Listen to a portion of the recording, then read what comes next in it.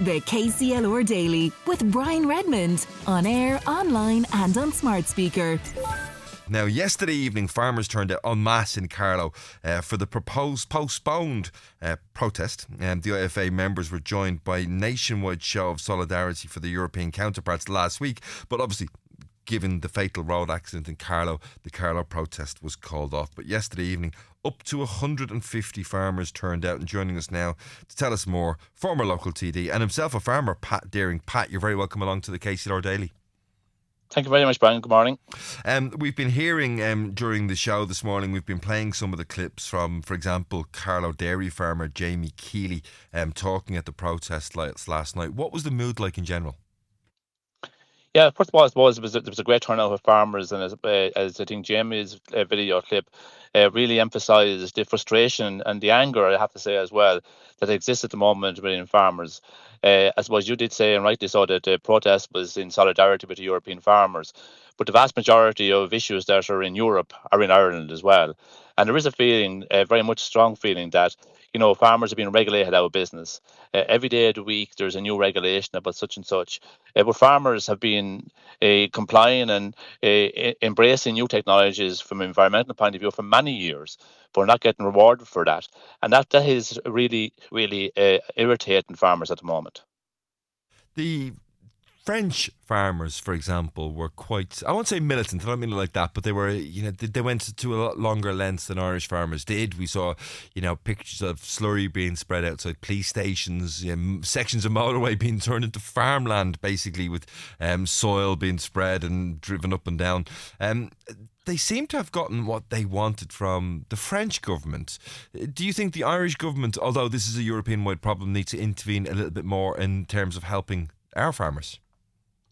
Yeah, I think what the French got, and I think to a certain extent the French are a bit more militant to a certain extent, but what they did get from the French government is probably only a starting point.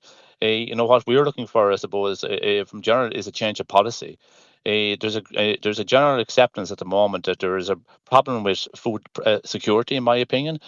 Food security and food production has been taken for granted. If that issue is not addressed, we're going to see a lot of farmers exiting farming over the next number of years. Farmers are very resilient, as I say, and they're always embracing new technologies. But if they're not rewarded for these technologies, they will not be able to exist. Like, for example, Jamie Keeley in his articulated the view very, very strongly last night that we've been asked to do more for less. With the new regulations that come in at the beginning of last year, from a banding point of view, it means that a farmer who is making 100 cows will now have to milk approximately 90 cows, but not be rewarded for that. So he's going to have to do more with less. At the same time, the price of land, because of the policy that exists at the moment, the price of rented land has gone through the roof. And that's affecting the tillage farmers as well as dairy farmers as well. Red tape, unfortunately, is being a large part of that extra workload that's been loaded onto farmers.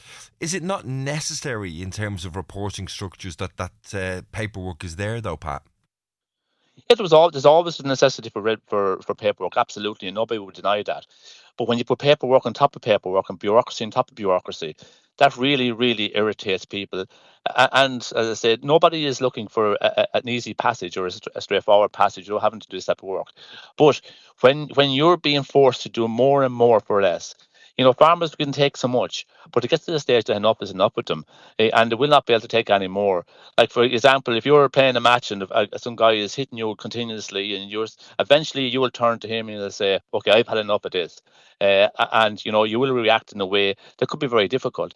So this is a campaign last night from a Carlow point of view that's probably going to continue on longer. There needs to be, in my opinion, a policy change in general that acknowledges the work that farmers have been doing over many years and rewards them as well. Pat, I totally understand the points that you're making. I understand the plight. What I feel like I'm missing are specifics, and I wonder whether the government will feel the same as well, that yes, you're talking about too much red tape, too much bureaucracy, but what do you want them to fix? Well, it's not what they want to do. First of all, there has to be an acknowledgement of the work that farmers do and have done over many years from a climate change point of view. Farmers are part of the solution, not part of the problem. Continuously, farmers have been blamed for the same cow has been blamed for methane emissions and so on and so forth over a long period of time. There is a pathway for trying to get a reduction in the 25% climate change targets. We're the only sector in Irish society that has a pathway to try and reduce those. But at the same time, farmers are being vilified for the work that they do. But farmers, as that goes back to my original point, Brian, the value of the food is not being rewarded. We're food producers. And farmers will always want to produce food more efficiently, and that has been the continuous mantra of farmers over many, many years. And farmers will look to continue to do that and produce food more efficiently as time goes on. But you have to be rewarded for doing that, Brian. There is an old saying: you cannot go green if you're in the red. And farmers are very much in the red at the moment, but they need an incentive and need an attitude change in order to be able to go down that road. So do you think that we need more regulation in terms of food prices through the market, from the farmer through the big wholesalers into the big supermarkets? I think that they do play a part as well, absolutely. And the food regulator that was put in place at the beginning of this year should be a help. But I think we'll have to see how that works out over a period of time. Supermarkets obviously have to play a huge part in that role. But I think farmers being the primary producers are price takers, which is a problem as well. Depending on the market, we've seen over the last couple of years where the price of inputs have gone through the roof. There has been some incentives to try and help, but they're only a fraction of what is required. The cost of production has gone through the roof, and that goes back to the consumer, Mrs. Murphy or Mrs. Byrne or whoever else. Will not be too worried about, but she needs to know exactly what it costs to produce her bag of potatoes or her steak or whatever else she needs to get in the supermarket over the weekend, and the work that goes into producing that. I think there's an education piece that needs to be started in that regard as well, Brian, to make sure that everybody knows exactly what's involved. So last night and last week's protest was a starting point in that regard. There needs to be, from a government point of view, there needs to be a change in policy and acknowledgement of the part that farmers play in society and will play in society going forward. We are the largest indigenous industry in this country, and over many years, when Ireland was in difficulty, the agricultural sector was a sector that pulled this economy back from where it was and brought it along to where it is at the moment. Pat, it's the huge changes in cost of living. I mean, when I was looking at stuff online ahead of talking to you this morning, the questions that I kept coming across were more in line with when are food prices going to go down, in terms of the consumer looking at that as well. If you, as you said, you can't go green if you're in the red, and consumers are looking for prices to go down in relation to the price they're paying in the supermarkets for the food, where within this chain has the movement got to happen? Well, I think the Common Agricultural Policy is a starting point, and that has been where the issue has started to erode. In the last couple of years, with the new Common Agricultural Policy came into place 2 years ago, €10 million was taken out of the Carlow Kilkenny area alone for food production. The Treaty of Rome, which is the Public Common Agricultural Policy a long number of years ago, was put in place to ensure that we would have cheap food. The vast majority of that money now is being moved away from food production to environmental matters. And at the same time, the farmers have been asked to produce food for the same amount of money that was there a number of years ago, but asked to do more and more from an environmental point of view. Now, farmers don't mind doing more and more from an environmental point of view, but you have to be paid for doing so, and at the same time producing food. Like, if we don't produce food in Ireland, and we're very, very capable and very, very efficient at doing that, somebody else will do it, as the Chinese will do it. They're increasing their herd numbers by tens of thousands on a weekly basis at the moment. The Brazilians will do it, and they will export into Europe if we don't do it. Pat, interesting text message coming in from a listener. He describes you as a politician. I know technically you're a former local TD, but the question still stands nevertheless. Given the fact that we've lost beet factories, for example, in Ireland, land wetting, the EU is not the farmer's friend, says this texter. So please ask Pat if he still supports the EU as a politician.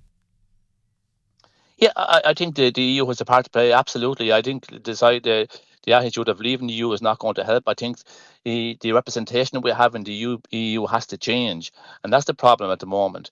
The EU Commission and membership of the European Parliament over the last number of years has gone a certain direction, and that direction has to change in order for us to be able to see the end result of that.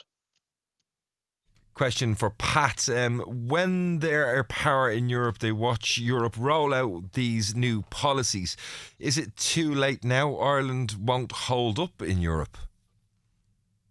Yeah, it's never too late, as we saw last week, where the French and the Belgians were very, very vociferous in their protest. Once I think there is strength in numbers, and that's why it was important that the Irish farmers would congregate in large numbers over the last week to show in solidarity with the European farmers. There was definitely strength in numbers, and as a result, the European Commission acted in the last number of days to show that and to recognise and acknowledge that. So I believe that this campaign started by the French will continue until we see more and more of farmer-friendly policies, if I could put it as such, and a turning away from the green agenda we have at the moment. And just finally, Pat, what's next? Well, I suppose this is a starting point. I understand that the IFA leadership will be meeting the Taoiseach and relevant ministers over the next number of weeks, and we'll see what happens after that. Pat Deering, former local TD and a farmer himself, thanks for joining us here on the KCLR Daily this morning. The KCLR Daily with Brian Redmond, on air, online and on smart speaker. With thanks to the Fairgreen Shopping Centre gift card, the perfect gift for all occasions. See fairgreen.ie.